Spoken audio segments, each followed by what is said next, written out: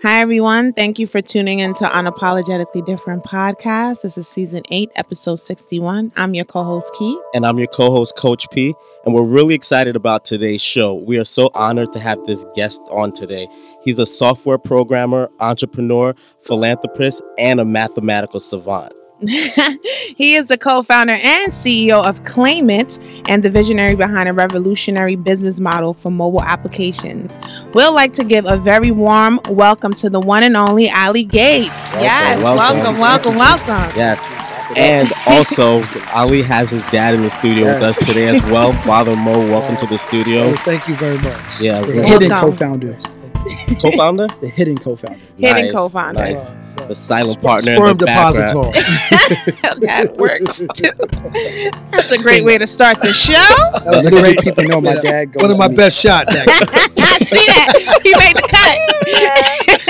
That's great. That's better than hitting the three, man. That was a half-court shot. At the buzzer. Man, the lights are on, man. For the win.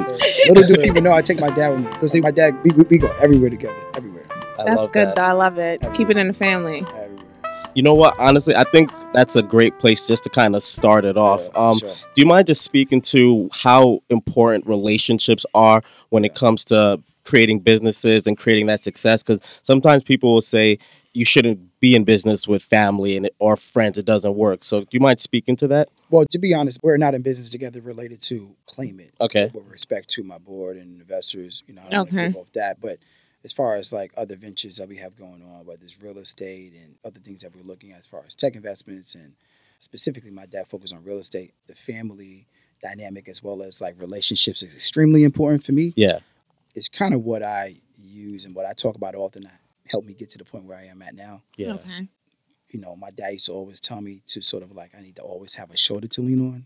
Mm-hmm. So I have, as we were talking about earlier, I have a list of whether it's mentors, advisors, friends, parents, my brothers or sisters, etc. I can talk to them about different things, and I can talk to my dad specifically about any and everything, and he always has some of the best advice. Yeah, I from the little that we got to speak before we actually recorded, you were just dropping gems. It was amazing. So I could definitely see you have a great mentor, always was alongside you. So thank you. He's a comedian too, which is great. Yes, and a sharp dresser for those who. Thank you, guys. You know, it's interesting because I realize that I've been downtown Brooklyn for the last 20 years. Mm-hmm. Okay. I taught 12 years over at ASA College, accounting, and my first experience with Brooklyn was working at the Bedford-Stuyvesant Restoration Corporation. Okay. We built the 24-track recording studio Mm-hmm. in 1978. All right. We had 3 gold records. Okay. Yeah, we had Vaughn Mason and crew, Roll Bounce. Okay. We had Young and Company, I Like What You're Doing to Me, Mm-hmm. and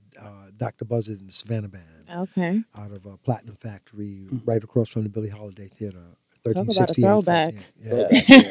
Yeah. I don't know none of those names. Really? Wow. Besides Billie Holiday. Yeah. Okay. Cool. So do you mind just describing for our listeners what is the Claim It app, and what made you decide to like really tap into this market? This idea came about years ago, 2009, and I built the first version on January 1st of 2009. So the idea came about in 2008, and so I built the first version in 2009. And it was this idea where like Groupon and Living Social was like just like killing it that year. Mm-hmm. But I had wrote a thesis a few years prior that was called The Power of Free. So people have been emailing me and also sending me direct messages about that Power of Free article. Okay. Because I changed my last name to my mother's maiden name. So why did you do that? I've always wanted to, be Repackage it. New and improved.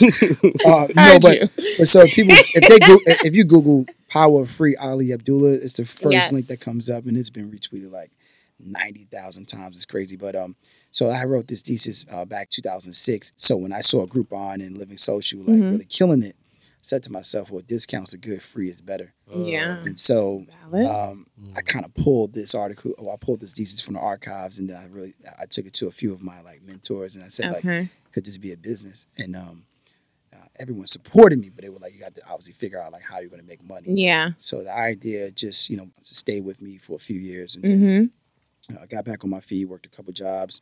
And then around 2012, when I was working at Google, I wanted to get some co-founders for the business. And so I started reading a lot of books on like how to raise venture capital and et cetera. And then speaking to a lot of venture capital and a lot of also like entrepreneurs. And team was so important. And so I went out and went to different, hackathons and et cetera. And I met my co-founders and we got together and I shared the idea with them. And then we started working, every Sunday at a Starbucks.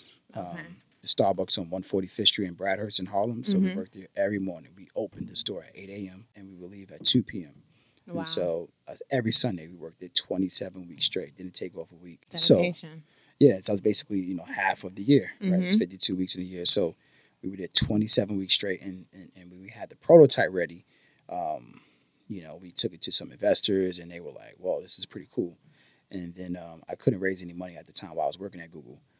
So we got soft commitments. Okay, said soft commitments. And so that motivated me to leave. But the idea really just came about this through a tough time in my life. And so I saw this opportunity hidden in plain sight. And again, it was really motivated. I was really motivated because Groupon, the Living Social, was doing so well. Yes. And I felt that like free has this like emotional attachment to people. This it's those 4 words are extremely powerful to people. Yeah. And it really gets people attention. But I figured if we can, use those 4 words and build something that is cool, fun, trendy, it's marketable, and also doesn't have any strings attached. Yeah. I think people catch on. So we launched with the first version from the Claim It truck, which pretty much everyone knows in New York City. So we launched from this Claim It truck, and it took off really slow. We were like, man, this is a bad idea, this truck. So the first 3 months, man, we were going to different location, and I happened to be in the truck, and my co-founders weren't because they were really focused on product. And me, I stepped into a new zone because, like, as CEO, I had to like do business development and marketing and sales and also software. So like a lot of hats. Yeah, I wore a lot of hats, but in the business stuff I wasn't really like that good at. So we would go out to locations and no one would come up to the truck. Everyone thought it was a scam. Yeah. So each and every day we would come back to the office and I would stay in the office about 3 a.m. And it's kind of like what my dad talked about earlier, right? The sacrifice and making those commitments, what we talked about before the show got started. I would go in the office and I would just go to Google and type in like just growth hacking ways to like sort of get people excited, like how to speak to customer service skills or ways to speak to people walking up to the truck.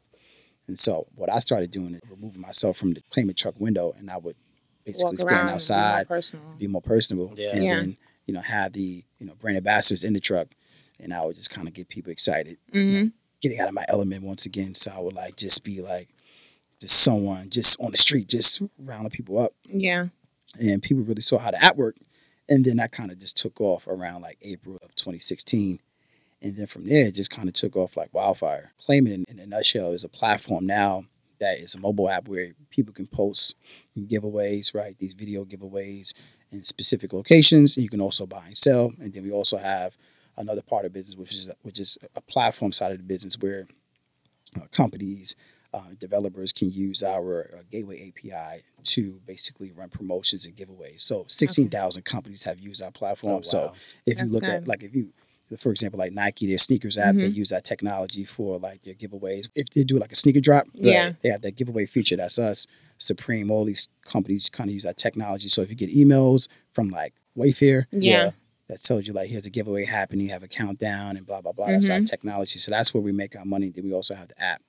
That's on the App Store. That's only available for iOS. Okay, cool. Yeah, that's awesome. Very awesome. So what is the core difference between Claim It's business model and how does it separate from other businesses that are similar? So I think our platform side of our business is similar to like Amazon AWS. Okay. Because there's 2 ways we get paid. We could get paid from basically building a company's platform, right? So we call that white labeling. Okay. And then we also can get paid from developers and companies using our technologies in their app. Okay. So we get paid off basically like retrieval requests as well as instances. So like every time someone clicks, or perhaps like when the drawing happens, and the amount of data and the amount of people who are actually like participating in this raffle or this drawing, we get paid on that as well. And then on the app side, we have a business model which is called surge pricing. So like if someone is perhaps posting a giveaway and it's a hot item, and a large amount of people are claiming this offer. You know, users can pay more for a better chance to win it. Okay. So we have the business model on the app side, then we also have the platform side of things. Okay, cool. Nice. So, like you said, you kind of mentioned this a little bit before about how you read some books about venture capitalists and you were able to raise millions of dollars from huge companies like Goldman Sachs. Do you mind just speaking a little bit to that, letting our listeners know, like, what does that take to kind of go out there and go to these titans and really have them see your vision and willing to invest in that? Yeah, we didn't raise this. Again, I'm very careful what I say. So we didn't raise any money from Goldman Sachs. My personal money is with Goldman Sachs, and so but we have former CIO of Goldman Sachs is investing in our company. Okay, and well, actually he was our first investor. So big shout out to Dan Petrozo. But just want to be no problem. But you know, it was hard, man. But, you know, like my dad mentioned earlier, before we got the show started, it was all about building relationships with people early on. Yeah. You know, sort of planting that seed and then like just sticking with those relationships, right? And so the hardest thing was that I knew so many wealthy people. Yeah. And they admired me and they admired my skill set. And it was hard not to ask these guys for money. And so luckily, you know, I would work on projects for a lot of these wealthy or mentors, et cetera. So that would be beneficial. But as far as like me starting a venture, you know, it was hard for me to, you know, to go to one of these guys I know and say like, hey, I need $1 million, so I need $100,000. And so, you know, I needed more of their advice, right, and their sort of their support rather than their endorsement, rather than their capital. Yeah. But when it was time to raise money, you just, you know, you're talking about 8-9 years of just relationship building. Okay. And them seeing the work. Okay. Right, that was important, right? Because them seeing the work of. There's been a number of projects I've worked on. Yeah. But Claim It is like really my first startup. Okay. That I went out along took off. I went out with my co-founders. We raised the capital. It was 4 of us, et cetera. And so, you know, that was really my first stab at it. Okay. But it was through a lot of failures prior, you know, that I learned, and also speaking with a lot of, you know, peers who have failed in their startups, have raised a lot of money, or perhaps have succeeded. So just going about it the right way and being very touchy as far as just like, you know, how we present ourselves, what the mission is, and also what's at stake here, man. Okay. All right, that's good. And I'm glad you pointed that out too. In terms of you pitching to these high ballers and rollers, it's very important that you know how to have those conversations and to be in those rooms. So that the fact that you spoke about longevity and the fact that you spoke more about the growth of your company. And I noticed that you mentioned your failures, but you made it to this point. Can you speak to 1 or 2 failures that made you feel like, I don't even know if you second guess yourself in a process and you didn't want to move forward? Because a lot of entrepreneurs, we have that. We don't know if this is it, if it's the best shot, like I said earlier, you know? So really speaking to that.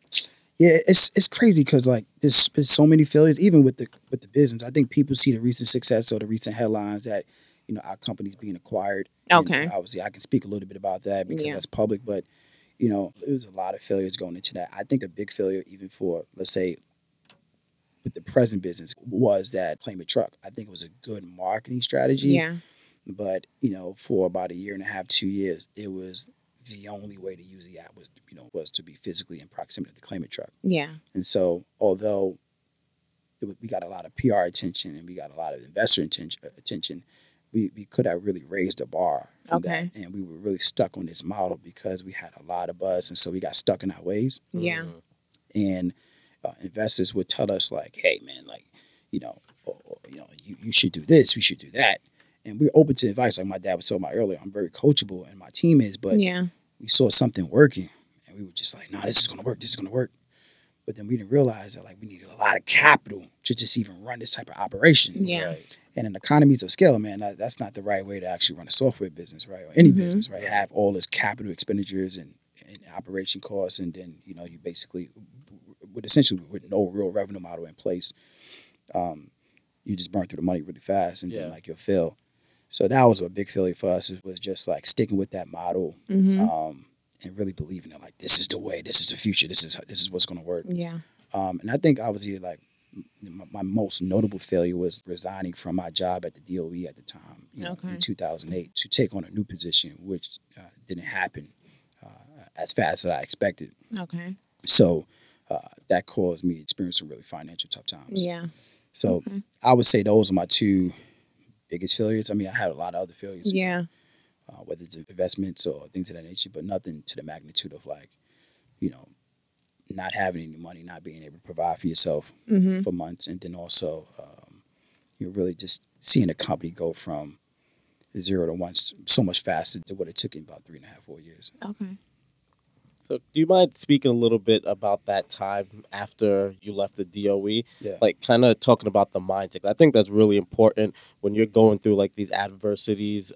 The mindset is so important because it can be easy to kind of go into victim mode and blaming other people. But and depression too. Exactly. Yeah. Like, can you speak to about the mindset that you had that helped you overcome that period in your life? Yeah, I think, we grew up a very happy family. We had a lot of tough times, but my mom and my dad always provided for us. And, my dad, he has a way of, being optimistic all the time, right? Obviously we're all moody, but he's always happy. And he has a sense of, pride with himself and even the way he dresses, right? So that's kind of... This is true. Seriously, but that's kind of like what I would imagine would get his day started, right? Like, Yes. You look good, you feel good, right? No matter what you have in your pockets, like, you look good, you feel good. Yes. I've always noticed that, all right, well, whatever he puts on, he walks out the house, he feels good, like, look, we'll see what the day brings us. For me, I've never experienced depression. Obviously, I experienced a lot of, like, just doubting myself. Yes. Like, damn, I made the wrong decision. Will I be, back in the situation where I was a couple years ago? Or perhaps. Are you enough? Yeah, like, it just, I've doubted myself a lot, but I've never experienced depression as far as, like, because I'm a go-getter. And I know what my skill is. I know I've really tapped into who I am and my talent. And I know that is what people see, really saw in me, early on. And so, growing up in Harlem, the thing for me was that, software development wasn't cool. It wasn't, the way it's marketed now, right? The way it's, like, exposed now to our people, it wasn't cool. When I learned it, when my teacher at the time, Omar Thorpe in high school, taught us. Yeah. My junior year at school. Yeah. It wasn't cool. It's like, I want to play ball, or I want to, make beats or whatever it is. Like, you know what I'm saying? So I tried all these different things because, like, this is what's in plain sight for me. And then when I, got accepted to these schools and I started really, being around these important people, it wasn't for my smile. It wasn't for my, for perhaps knowing somebody. It was really because, like, they saw something in me. And so they really gave me a shot. And so I started tapping into myself and saying, like, all right, well, this is what people see into me. Then I started seeing some of the checks that comes with it. And I realized, like, all right, well, I need to stick with this. Yeah. And then, everything just kind of fell in my lap because I stood focused. And, like, when I got that opportunity to work at Google, it was a no-brainer. And I remember my dad was super shocked. I'm like, Dad, I don't really talk much about, like, if I'm doing anything. Yeah. So I remember telling my dad, like, well, I'm starting this job at Google next week. He's like, what? Yeah, I just want to jump in and say it's been amazing for me, just even being here right now, to see the focus. I think that determination perhaps is the single most important ingredient to success. Yeah. Being determined, with all of the obstacles, and I think Ali probably, I'm not going to speak for him. He's sitting here now. I think he's gotten to the point, and I certainly agree with it that the obstacles are motivating now. It's almost like we are embracing our haters now. Yeah, totally. Kind of let you know you on your job. You know what I mean? And they really don't hate you; they really love you. They just don't know how to express it. So, that's true. So it's been remarkable for me to watch the journey. To see him continuously take these risks. I remember that I asked Ali, and I still am so tempted to ask him again. It's like, how do you get to meet these people, right? and he's like, Dad, how do they get to meet me? Right? That's Harlem right there. So I wait 3 years to ask the same question again, right? I get the same response. I was like, I'm not asking this guy again, right? Yeah. But I am so curious, it's like basically, but I've been able to witness it. I've been able to see the hard work. I can't really sit here and say that he's connected because his parents and this, that, and the other. It really has. Most people think that. It really has been hard work. It really has been focused. It's been tremendous, and it's been very inspirational to me to see, the years later and staying on it, and the development and the things and the people that I've met and who he's done, and just like he's on a mission. You know? And I think that's very inspirational and something that I think a lot of young people, not just young people, but people who need to focus. One of Ali's expressions that touch me is that he thrives on minimum distraction. Yes. And we live in a world that has plenty of distraction. Lots of it. Lots, Very much so. Yeah. I'm glad you spoke to Journey and what it was like in coming up, especially pertaining to you developing this app and kind of keeping you going. And speaking to that, a lot of people have been recognizing you along the way too. So what was it like getting the recognition from different platforms like CNN, New York Post? That's a big thing. MSNBC, sure. Entrepreneur Magazine. What was it like getting those different exposure? Did that affect your ego in any way? Because you are from Harlem. You know how y'all get. See, that's the thing. I'm from the Bronx, so we real humble. You're from the Bronx, that's nice.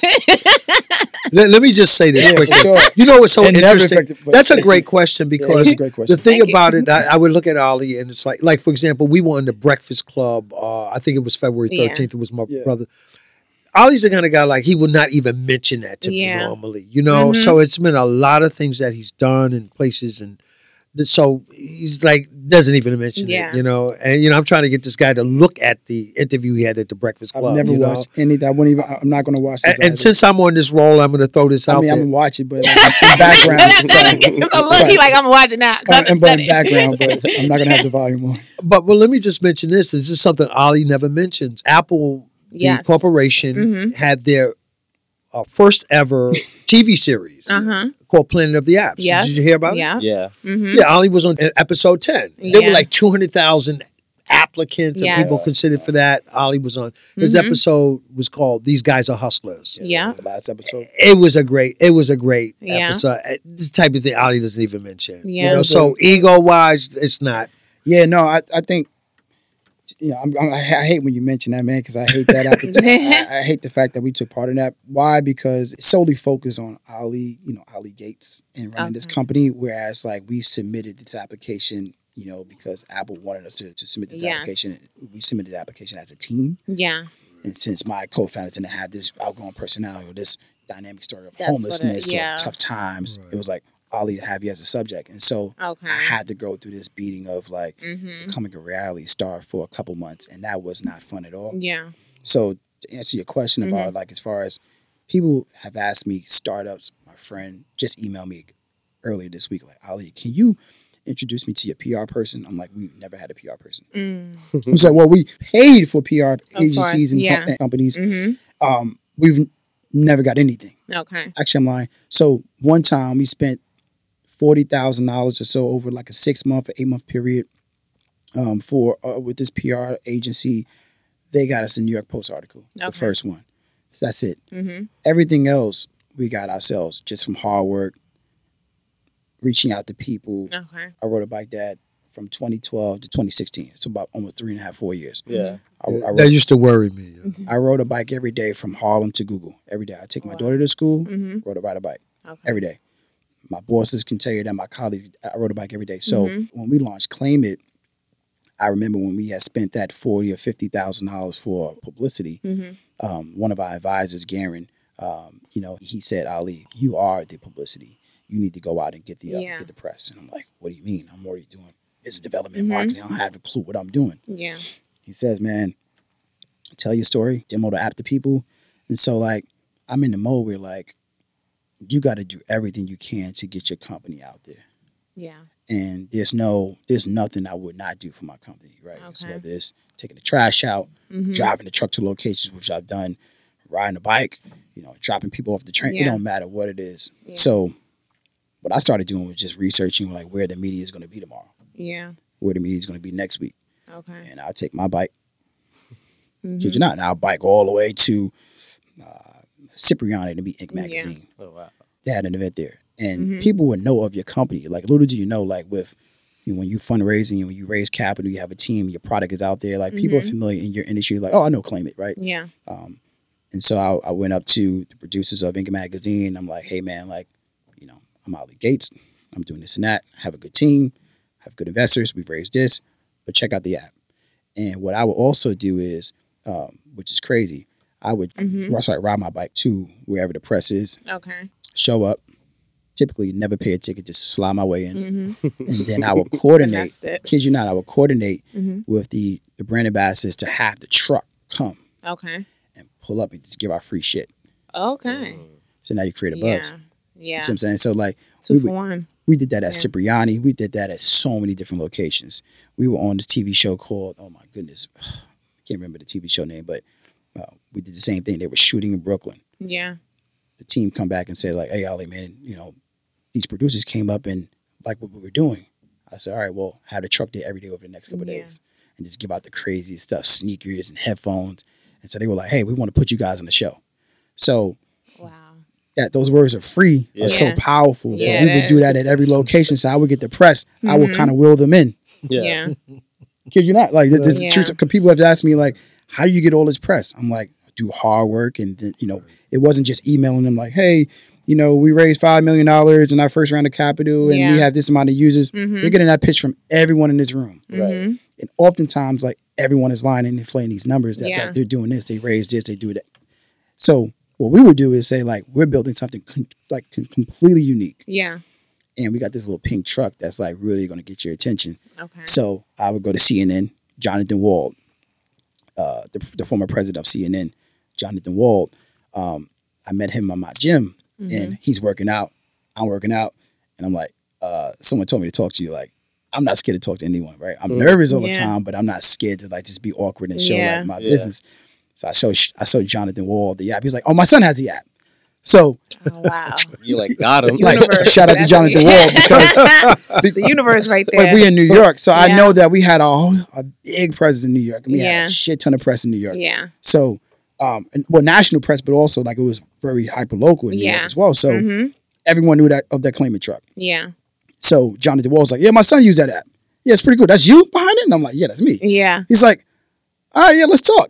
So I'm like, man, like, would it be cool? Could we get on CNN? He's like, I'll see what I can do.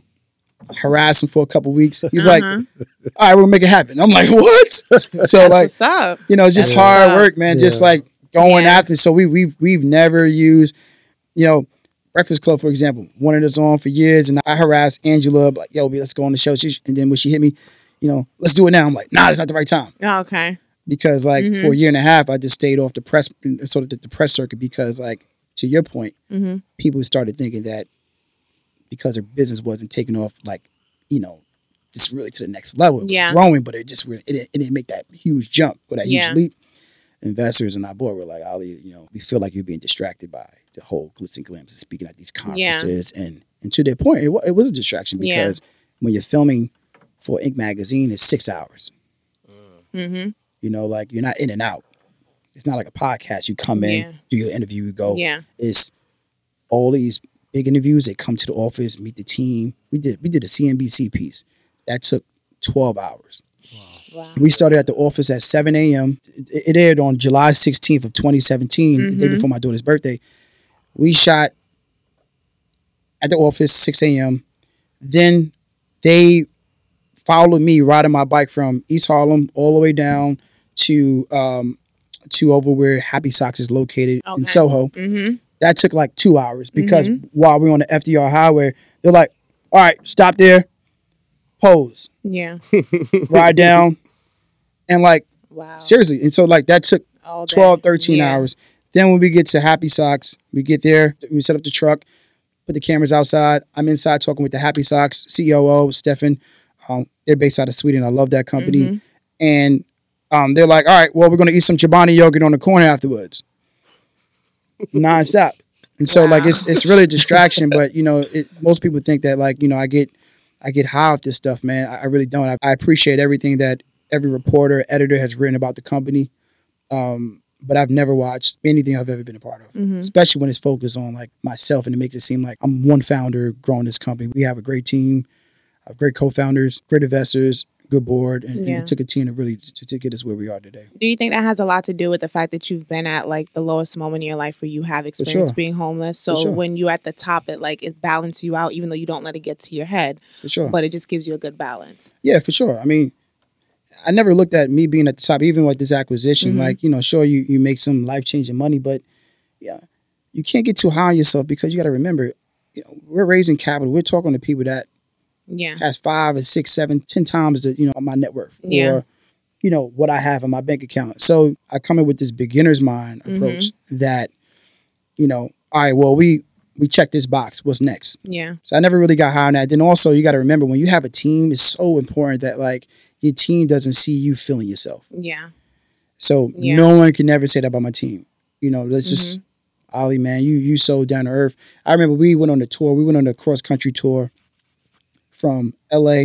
Took the truck from LA to 12 states back to New Jersey. And we hit 12 college campuses. And I slept in the back of the truck where we had hotels, but like during the day, I would just sit in the back of the truck and work on my laptop. Yeah. Where David and another colleague at the time would just sit in the driver's seat and the passenger seat. Yeah. So I'm always selfless and making sure that my team feels good and I get paid the least at my company. Yeah. Wow. That's a true story. You can look that up on the SEC. That's dope. And so like that's just how I roll. I'm all about team. I'm all about embracing others. Okay. When I'm in meetings with the team, I'm doing less talking, more listening, and also helping them problem solve. That. Okay. True story. Gonna be a follow-up question to that. Actually, Yeah, like, how do you keep it intact in terms of like accepting constructive criticism from your team, and then making sure that they all feel comfortable in their positions and their roles? Because oftentimes we work for companies and we don't feel like we're getting the proper justice or service from our bosses. So, how do you keep that intact aside from just not speaking as much in the meetings? But what other avenues have you done? The actions speak louder than words. Valid. Right. Like so. And I'm big on actions. You have a company, you have 12, 13, 14, 15 employees. They might not see me for a week, but I'll come back and say, like, all right, this article is going to be up on CNN. We got this partnership for $200,000. Actions. Yes. Perhaps let's say I'm posting a picture and I'm on the beach. That's the end of my day. Okay. Like, the early part of my day, I'm hustling, and I'm grinding. So, I think my team always sort of, see the action. They call me sort of RoboCop. Well, they call me RoboCop, but they call me because like I'm always like policing, but at the same time, like they call me machine because I'm always just like I never get tired. I drink no caffeine. They say I have a natural high. I don't drink no caffeine. I don't take no naps. I'm always in work mode. Okay. And speaking of being in work mode, like we talk about self-care on the show a lot. Like what is your workout regimen or self-care tips that you do per day to kind of keep you on the go? Well, I rode a bike for years. So, okay. That's some amazing cardio. I haven't rode a bike, man, in about 2.5 years or so, which is crazy. Now I live in Jersey. Okay. But, I work out in the mornings or in the evenings. Okay. Say like 3 days a week. I try to get some basketball in. Okay. And then, are you nice? Like pretty good. Yeah, all right, decent. All right. Pretty good. Pretty good. Pops, what you think? I think he's better because he made a shot. I think he's making a lot of understatements. I am a fan, very much. Yeah, I can hoop. I think one People of the think I can't hoop, man. This is so crazy. Everyone. I think one of the things that I remember I was coaching him. We were playing at the Y back when he was like 14, 15, 16. Yeah. I also play ball as well. Okay. Up in Harlem, but Sugar Hill. But right. It's interesting how Ali took his skill because I thought. I mean, he didn't jump that well, and his defense was real suspect. Yeah. But he was a great play. He was a good play. He was a good player. I got a lot of heart, man. Yeah. But he also little Allen Iverson. Now he went to Allen Iverson. All right. But he wound up having NBA players invest in the company as well as team owners. So as advisors. So I thought that was fascinating. I still think that's fascinating how you make the transition from a love of the sport to transitioning to getting the players as well as the team owners. Yeah. As I think Ali's sitting in like 6 NBA arenas. I know it's Barclay, New York, Philly, Atlanta, Milwaukee, and it's like so that's been a good transition, how he's moved from the love of the sport and then his affiliations with Nike. Sure. And the sneakers that are coming in like through the Nike's they're a big supporter of the Claim It app. Yeah. So Remember you mentioned that earlier. big supporter of the Claim It app. So, free stuff, I love it. And I love Nike stuff, so keep sending that stuff. Nike. So is the basketball the angle you used to get your 2 basketball players that you had a part being advisor? No, not at all. Is that an angle? Not at all. Honestly, so Al Harrington invested in the company because I bust his ass in ball. Oh, okay. No, like I need to see receipts. But no, Thaddeus Young, who's like, he's like my older brother / little brother, but he's younger than me, right? Okay. And you got to say older brother because he has more money than you. But, out of respect. Yeah, out of respect, right? But no, Thad is like a brother of mine, and Thad, I knew Thad for years, and he's just so intelligent, and it was hard to ask him for money, and Dad would tell you, Dad was like, "I'll invest. You need to, I was like, all right, cool."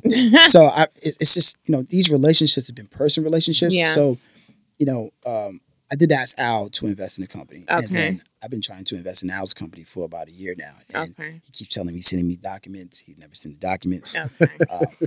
This is on record. Like, this is on record. One thing I've learned with dealing with the media, I have a lot of coaching. Garen's one of my advisors. He's also like just a personal mentor of mine. Cheryl Huggins, who worked for the company, who lives in Brooklyn. These are people that have coached me for the last 2-3 years on the media training. So like, I'm not going to ever get too comfortable, step out of my space, which is why But man, I could put that on record. Hopefully, Al sent those documents. He's doing very well. He has a cannabis company, and I just seen Al like 2 months ago in January. Well, in January, 3 months ago. So, and I was like, I'm gonna see the documents so you can just get in right away. And like I texted Al, he's like, they're coming. Yeah. Like, okay. So I did ask Al for money early on because it's funny when he was the first person because Al was always a big brother of mine. Yeah. And I met him through his sister Tiffany, who I spoke to earlier. He was the first guy to really just take me under his wing as someone of color. Yeah. As someone who had a lot of fame at the time. He was playing for the Knicks. He was a man. He had billboards all over the place. He had his shoe company, Protege. And he was like, "Yo, man, I need you on my team." I was like, "All right, cool." Yeah. And sign me up. he was everyone else, all the wealthy folks, saw that potential in me, so they took me under their wings. But at least someone of color, and it just says his brilliance because he has now like 50, 60 people working for his company full time. Yeah. His company's now worth like $150 million. And so like he was just like he saw that driving me early on. I never screw out. I've always been honest with him. Yeah. And he looks at me like a little brother. And, so I asked him for money, and then to pay back, I was like, Al, like, can I invest in your company? I have some money now. Yeah. He's like, I know, bro. Like, I know. And he's like, how much money you got now, man? I'm like, I love Al, man. He was like, how much money you got now? I'm like, I got some paper. He's like, all right, bet we're gonna do it. Can you do this? I'm like, I can do that. And I'm like showing him my account. I'm like, I can do that. He's like, oh, okay. And I'm like, I can do that. And he's like, I'm gonna see you the documents. So Al sent me those documents. It's interesting too because a friend of mine who didn't know that Ali was my son did a article on him in GQ magazine. Oh yeah, really early. I think Ali was like 20. Yeah, and he still always brags about like the insight he had and seeing the Ali's qualities. I've been in a lot of stuff, man. It's crazy. Like I don't have none of that stuff. GQ, I don't know where none of that stuff is. Yeah, and even like if I try to search for some of that stuff, man, it's like you got it. I don't have time like going combing through the web. Yeah. We're gonna do it because we're gonna put this book together. We're gonna put this book together that I have book agencies, like I have like media booking, speaking bureaus. Yeah. Asking me, man, what I want to join their sort of their speaking list and blah blah blah. Yeah. And I'm like, nah, not really. That's not my thing. But it's my not dad, your thing. More so because of being humbling in terms of who you are. It's not about humble. Just like just like go about. It's just really focus on like you said, like minimum distractions. Like that just it doesn't drive me. Okay. But finding new problems related to software. Yeah. Finding new problems that can really solve like how people behave in their smartphones or how they interact each and every day. Like those are big problems, and that would make me a billionaire. Yeah. Well, let me my just. Dad, he has really, he's been been a breath of fresh air, and it's allowed me to be more open to listening and taking part in this stuff. Yeah. But it's also important to note that so many young people want to be entertainers. They want to be rappers. They want to be sports people, and the science, technology, the engineering, and math. So I think the time is not exactly right for the book. I think we have one more milestone perhaps to achieve, Yeah. Everything's in due timing. But then the book becomes a blueprint and a documentary and an inspiration. It's not so much you're writing a book to be famous or make money, but to provide inspiration from someone who represents people who need to look inside of themselves and see more than what is being portrayed in terms of like, you know, just being a sports person or an entertainer. That type of thing, you know? I love that you mentioned that point, because that was actually leading into the next question I wanted to ask was, with the success that you've had now, I know you do philanthropic work as well. Can you kind of speak to that in terms of how important it is to you to give back to your community and, like you said, laying that foundation for other people to come up and follow in your footsteps to kind of create success for their lives? Yeah, you know, with the capital now, you know, I'll be doing more sort of like philanthropic, sort of like, donations. You know, I've done a few in the past, but I think I just offer my time. Yeah. So, you know, I'm also very sensitive to that word philanthropic, because like I'm around like a lot of rich people, and like when they talk about their philanthropists, like they're putting up some real cash. So like, you know, I'm not going to go around saying I'm a philanthropist and like, you know, donating $1,500 to this. Nah, that's not no money, but it's something. I try to offer my time. You know, interesting enough, you know, everybody gets 24 hours a day, right? Yeah. Exactly.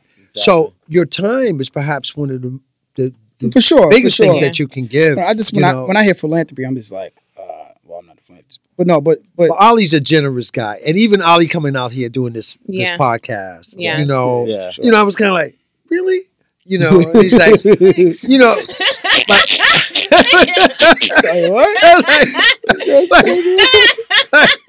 I was like, really? Here we are. but that's all part of the come up, right? Yeah. Isn't that's all part of the come up?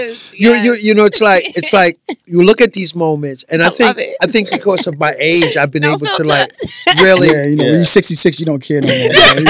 No, it's cool because I understand. That was cool. Hey, listen, I already beat the odds. I'm not even supposed to be here. You know what I mean? We did come through. I'm still maintaining my sanity. You know what I mean? It's like I'm not perfect, but I mean, it's like I am a fan. You know, it's about us giving. For example, just to like, because of my association exposure to Ali, and I'm looking at these apps and these algorithms and you know, I'm thinking about artificial intelligence.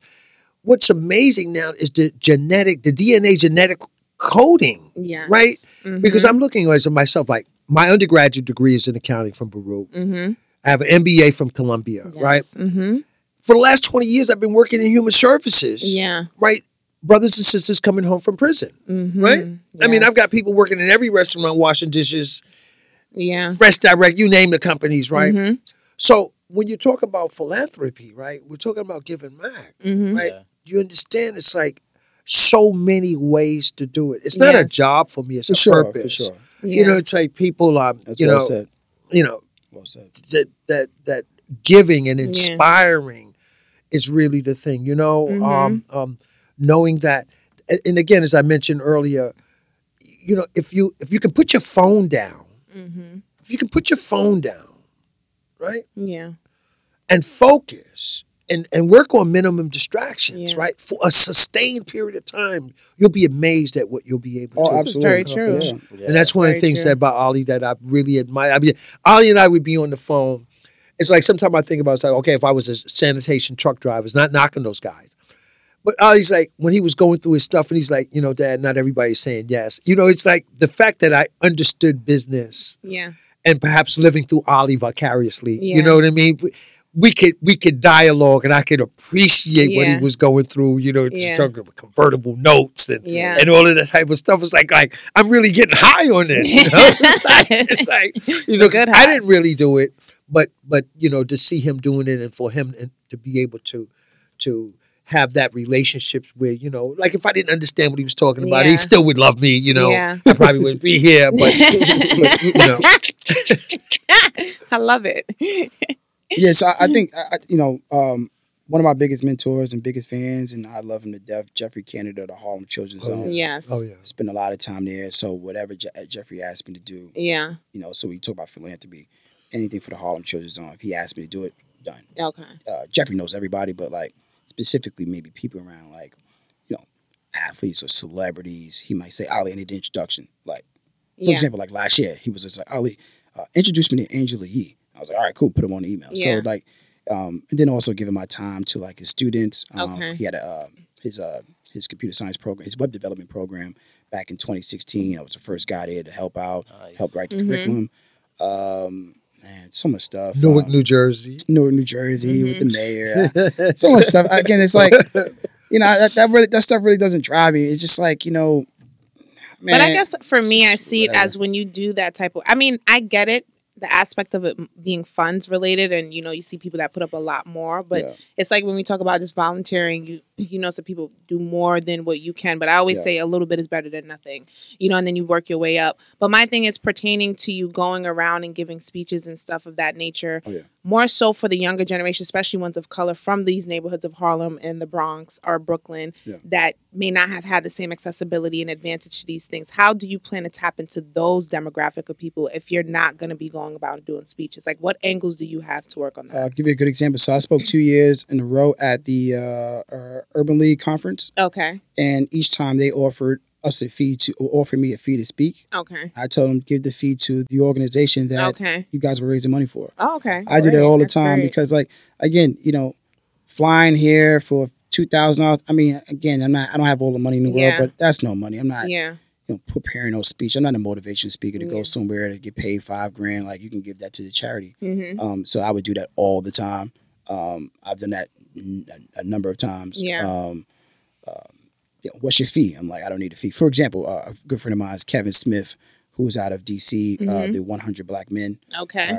I spoke at their event back in 2013. Mm-hmm. You can give the fee away. He asked me this year, like, oh, Ali, you need a big fee. We're going to put together this money for you. I said, yeah, I'm good. You can take that money. So, and that's on record. Yeah. Kevin, he can call in. Yeah. He follows me on social media, so I'll post this and he'll see it. So these are all just facts. Yeah. So I guess that's my way of giving. I don't need to take, from anyone. Yeah. I help so many startups. Yeah. In our space with how to go about hiring teams, how to go about hiring distributing teams. Yeah. Put them in touch with certain people. Yeah. I'm happy to do that stuff. So that's my way of giving back. What is your take on diversity with startups? Like the ones that you do help and assist, do you come across ones that only have one type of demographic in terms of the people that they're working with, or do you see diversity among it, and how would you try to introduce that conversation if it's not there? I think what my dad mentioned earlier is that, like, people are really, they're really lost in the sauce, right? Mm-hmm, so like everybody wants to be so IG famous, everybody wants to be an artist, everybody wants to be a rapper, everybody wants to be the next Angela Yee, the next Charlamagne. I get those are requests I get all the time. Like, I got this going on, how can you help me out with that? I'm like, I don't know that world. Yeah. Like, I know the world of software. And it's like, oh, I don't know what that means, man. Have a good day. So, like, I think the things that people are missing oftentimes, what I see from African American founders who are looking to launch tech companies, whether it's an app or platform, it don't matter, just a technology company, have no team. Yeah. No team. And that's no team. The problem. Okay. No team. You can't launch a tech company with no technical founder or no technical team. Valid. Like, my dad, if he put together him and two of your friends, let's say GQ and Paul Griffin, come on, stop. Like, seriously, like, these are good friends, but they have no technical expertise. Yeah. So, and not to throw no shade, it's just like, those are his good friends. Those are like basically my uncles, but that's not a tech company. Yeah. So no one's looking at you as a credible team.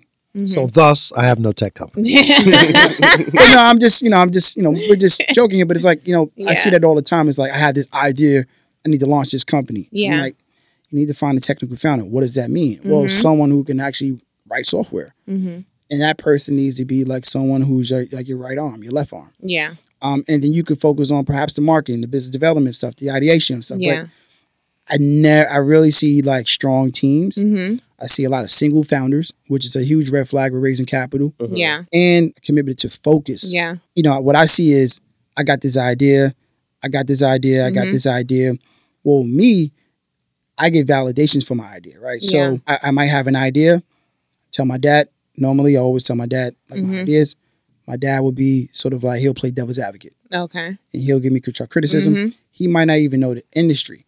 But he'll say, all right, well, here's my thoughts. And my dad would do his research on it. Yeah. He'll come to me maybe a few days later.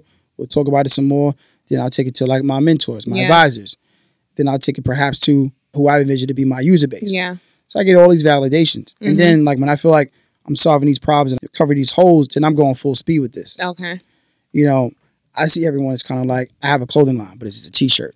that's not credible. Yeah. You know what I'm saying? Like, that's like to me, a clothing line is like someone who can like architect, you know, who could, like my sister, you know, stilettoswap.com. Right? Okay. My sister, she can build a shoe from the ground up. Mm-hmm. And then she can, you know, design and decorate a shoe like no wonder. Yeah. Not like, you know, we've seen a lot of people on social media who basically can embellish shoes. Like, it doesn't look like my sister's shoe, and I'm not being biased at all because it's my you're just sister. being honest. So it's like, to me, that's what get credibility. Yeah. You know, not just, here's my t-shirt line, or I have this app idea, and, you know, here's this napkin idea I have. It's like, kind of build it out, show that you put some sweat into this. Yeah. So, yeah. Valid. So I wanted to kind of, thank you for sharing that. Yeah. And I kind of wanted to just take a step back briefly as we're kind of gearing up towards the end of the show. Okay. But when you were talking about giving back and making a difference to a community, and also laying out that blueprint, that's something that Nipsey Hussle, who actually recently passed away, he was actually he was giving back to the community. He was really trying to make a difference. Investing in the community. So can you just speak to who he was to you and working alongside with him, and just kind of rest in peace? Rest in peace, Nipsey. I just bought 2 shirts today from this. I came across like this blogger who would like create this line. I just bought 2 shirts, spent like $162 on 2 shirts. But Megan Blake, one of my best friends, you know, my only female best friend, she lived in LA. I've been going to LA for years. My dad, who's here, who can vouch for me, because I have a lot of haters. That's like, we grew up in Harlem. Yeah. And I grew up in Harlem. So I've always catered to and been a fan of West Coast music. Okay. Facts, right, Dad? Okay. Yeah. My brother who's a year older than me, he's big into East Coast music. So he's like Dipset, I get it. Nas, Jay-Z, and those guys are good. I've always been Dr. Dre, Snoop. Yeah. You know, CMW. I've always been a West Coast. Like just all of it. Well, CMW is Compton's Most Wanted, so that's MCA. Yeah. You know, those guys. Okay. Anything West Coast, been a fan of. So I've been when I started making some money, I had a job at least, and I started adulting, I guess. You know, I would go to LA, and Megan still is my best friend. I spoke to her last night. Megan would take me everywhere. Megan would be like my Uber. Yeah. My dad, when you was here, Megan, I said, Megan, my dad is in town. Where's he at? I'm gonna pick him up. Took him everywhere. So Megan, who's from Compton, lives now in Carson. Megan would take me everywhere. So she first took me to Nipsey's store, which was like over in the swap meet. You know, that was back in 2012. Yeah. And so I have that picture on my, the picture that in my house about me and Hassan. I got the Spurs shirt on the wall by the TV. Right. He has a Crenshaw shirt. Right. That's so 2012. I brought back my brother a Crenshaw shirt. I'm like, yo, check this out. Like, that's for you. Yeah. And he's been wearing that since. It's in that picture. And that picture was taken in 2016. Okay. So my brother had the shirt on 4 years later. So I met Nipsey then. Nipsey's obviously like, I think he had one record at the time, or maybe a few records, but he wasn't as hot as he is now. Yeah. But like, since I love West Coast music and I love this swag and his vibe, like I love that West Coast vibe. Yeah. Cats got the Chucks on, they hardcore. Like, we from Harlem cats is all about, looking at him like, Harlem cats is like real into themselves. Yeah. Real flashy. I always like the West Coast vibe. Like, this guy's is chill, Yeah. What's up, bro? Like that. So I get it. I met Nipsey and I was like, yo, man, like, music hot, blah, blah, blah. And I never had his info. Mm-hmm. But I saw him at All-Star Weekend this year. And I've seen him a few times. Yeah. So I wouldn't say we're friends, but I respect his music. I've been a big fan of his music. And I have a huge appreciation for West Coast artists. Yes. So when the passing away happened on Sunday, Megan called me like, yo, your boy passed away. And I was like, who? And she said, I was like, wow. And I called my dad. Right. Yeah. My dad's like, I never heard you playing this music. Yeah. And I'm like, boy, what? But he don't really, like, if I play the songs, a little slow. Yeah, but if I play the songs, he's like, oh yeah, I know the songs, but I've been playing his stuff for like for a long time. So it's just sad to see that this guy is has been charged. This guy, Holder. This guy actually did the crime. It just really shows that my dad said earlier that haters come from all angles. Yeah. Mm-hmm. And you really have to watch basically how you portray yourself. You just got to watch how you move. And it's really sad to see. And I'm actually going to the funeral. I'm going out to LA to the funeral. Okay. All right. Yeah. Thank you for speaking to that. And what was it like being in his presence? And I'm glad that you spoke about. It was a good dude. He was a good dude. And it touched a lot of people. He had called me at one point when I told him I was writing code and all that stuff. He's like, "What'd you do?" He was like, "Oh, you like a Zuckerberg." Megan said that last night on everything. Like, I'll call Megan now on my cell phone. Yeah. He was like, "Oh, you like a Zuckerberg. I need you." Yeah, yeah. And I just like that energy, like, I'm not gonna name no name, but I wanted to. Let's say if I go up to some artists from Harlem, the East Coast, they really feel him, so they'll they'll, oh yeah, okay, cool. Yeah. But like he had a huge appreciation for like, oh, that's something different. Mm-hmm. Like we don't see that over here in our hood, so it was like, and you look like me, and so it was like, and I still, when I go to LA, I still play ball in Watts, I play ball in Compton. Yeah. Mm-hmm. I just want to say also that it also brings home the fact that we need to make every day count. Yeah, this is true. For sure. You think because you're 21 and you're 23 that you're invulnerable. You think because I'm 66, I'm almost dead. Yeah. You want to get to where I am. Yeah. And we need to show that respect to the elders, right? And we need to really appreciate life because death is all around, but life is also all around. This is very true. And we need to step up and really make every day count. Yeah. Yeah. This is very true. Glad you spoke to that. So I think we could end this on one more question because I love that point that you made. Death is all around us, but so is life. So what is the legacy that you want to leave behind with your life? Not only with the public, but also with your family, since you spoke about your daughter earlier today. Yeah. Man. Come on now. that's actually always a hard question for me because like the easiest way out is like you just want to leave like some cash behind, like just. Typical. But I don't like to say that. Yeah. I mean, obviously you want to, that's. But I think for me, legacy. You want to go first? I mean, I don't know. Dad, think about it. I mean, you're my dad. So like, what would be your? I guess you can go first. I'll give himself time to think. That's always a hard question. I don't know. The easiest way is like. I just want to make sure my kids, my daughter is good. Yeah. Like you guys, what you guys are doing. This might be so valuable in the future. I think it's important that we understand the importance of what we're doing. Yes. When we're doing it. I think it's important that we have a standard of measurement that is not necessarily conventional, but to understand the value of our things outside of a monetary association. Valid, yes. Yeah. What we're doing here now, right? Yeah. Is okay, you're not paid now, right? You're not famous now. It does not diminish the significance of what it is that you're doing.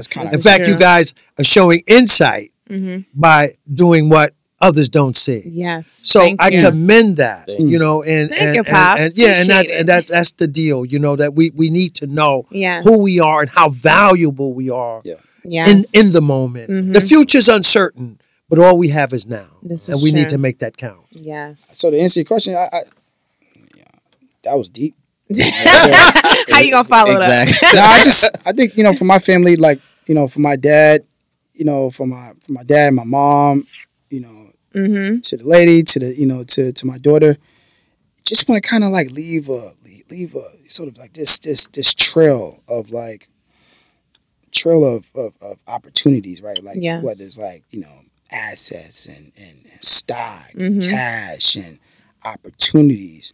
But I think what's important for my legacy and is that like what I see in my daughter is like a sense of classiness. Like I've always went about my business opportunities, how I move through the streets or whatever, just with a sense of like grace and class. And I never lost myself, like you said, to the PR, right? So let's say oftentimes you see these rich families or these rich parents, these kids look real ungrateful, they live in this great life, but like they have no skill. Yeah. I think the legacy I want to live for my daughter specifically and is that like, what dad accomplished, was through like hard work, acquiring skills, applying himself, and a sense of character. Yeah. And then I think if she can kind of like, be a replica of that, I think she'll be she would be in a good position rather than just saying like perhaps I'm a like a rich kid, or whatever it is, like a trust fund baby. Trust fund baby. Yeah. I love that. Thank you, both amazing answers. Yes. Can you let our listeners know where they can connect with you guys? And anyone can email me. I'm always public with that. You can email me at ali@claimitapp.com.